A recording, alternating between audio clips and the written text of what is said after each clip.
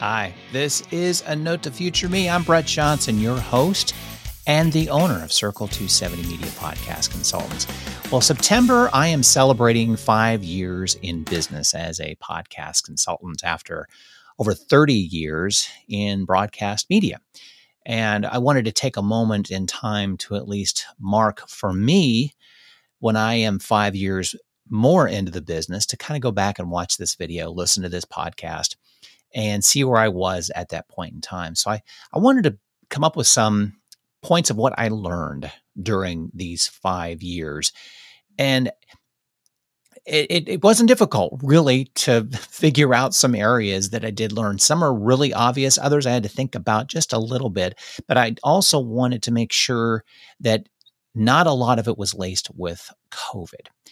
And my first thought about what I learned was really trust your gut instincts on when to start the business. And at that time, I was working at a broadcast media station and doing podcast consulting on the side. And it started to creep into my business day. I knew then it was time. It was not fair to my employer at that point in time. It also wasn't fair to my clients that I was working with on the side outside of business hours, because I would have to delegate them outside of a normal business day. So that was a turning point for me. I knew I had to go at that point in time. Secondly, surround yourself with trusted people to hold you accountable. When I made that choice, or actually before I made that choice fully out loud to a lot of people, I had a core of people that I was telling and confiding in that I was going to do this. And those people I chose, I knew they would keep me accountable. They would, every time I talked to them, would ask, how is it going? How is the new business going? Where are you now with the podcast consultancy? How's that working with the broadcast media station that you are with? And they helped me get there, between people kicking me in the butt saying, it's time, go. There's no better time than now, to, offering advice and keeping me focused on what I really wanted to do, and convinced me it was time to go. When the business started, be open to any opportunities. All opportunities are going to be valid. Take the time to meet with people, whether virtually or in face-to-face. Hopefully we get there much more sooner than we realize, because opportunities lead to other opportunities, whether that opportunity is something you'll take advantage of, but you met with a key person, a key organization, and now they know you. And they can refer you to other opportunities, whether it happened or not, or you can help them with that opportunity. Maybe you can't help them with, but you refer them to other people that they know. Being your own business owner, you now are not on the clock per se. You can start at noon and end at midnight if you love 12-hour days. That's where you need to protect your time. Carve out the best part of the day that you're most efficient.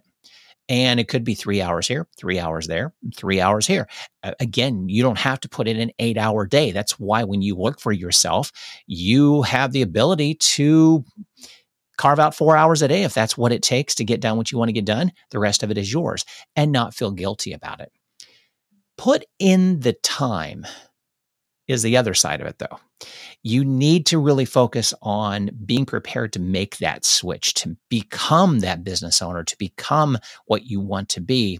And prior to me making the jump full time into this, I did a lot of what I called night school, really learning a lot of stuff, YouTube videos, listening to a lot of podcasts, to learn as much as I could, to absorb as much as I could prior to making the change, coupled with people telling me that I knew more than I really thought I knew. And they were correct. And I think that's true of everyone making that switch. There's a reason why you're leaving. And there's a reason why you want to do this, something new, own a business or whatever. Don't ever doubt that you know what you know, and keep going with it. And always have a plan B. Always have a plan B. Something is not going to work properly. And I will now go back to, COVID examples that at that time during COVID, podcasting had issues in regards to doing podcasts, recording podcasts within studios. You just couldn't do it for a short amount of time. And all of a sudden, the technology of Zoom and any other, virtual meeting apps were just exploding. And we probably saw an increase in technology sophistication, probably 3 to 5 years within a year's time.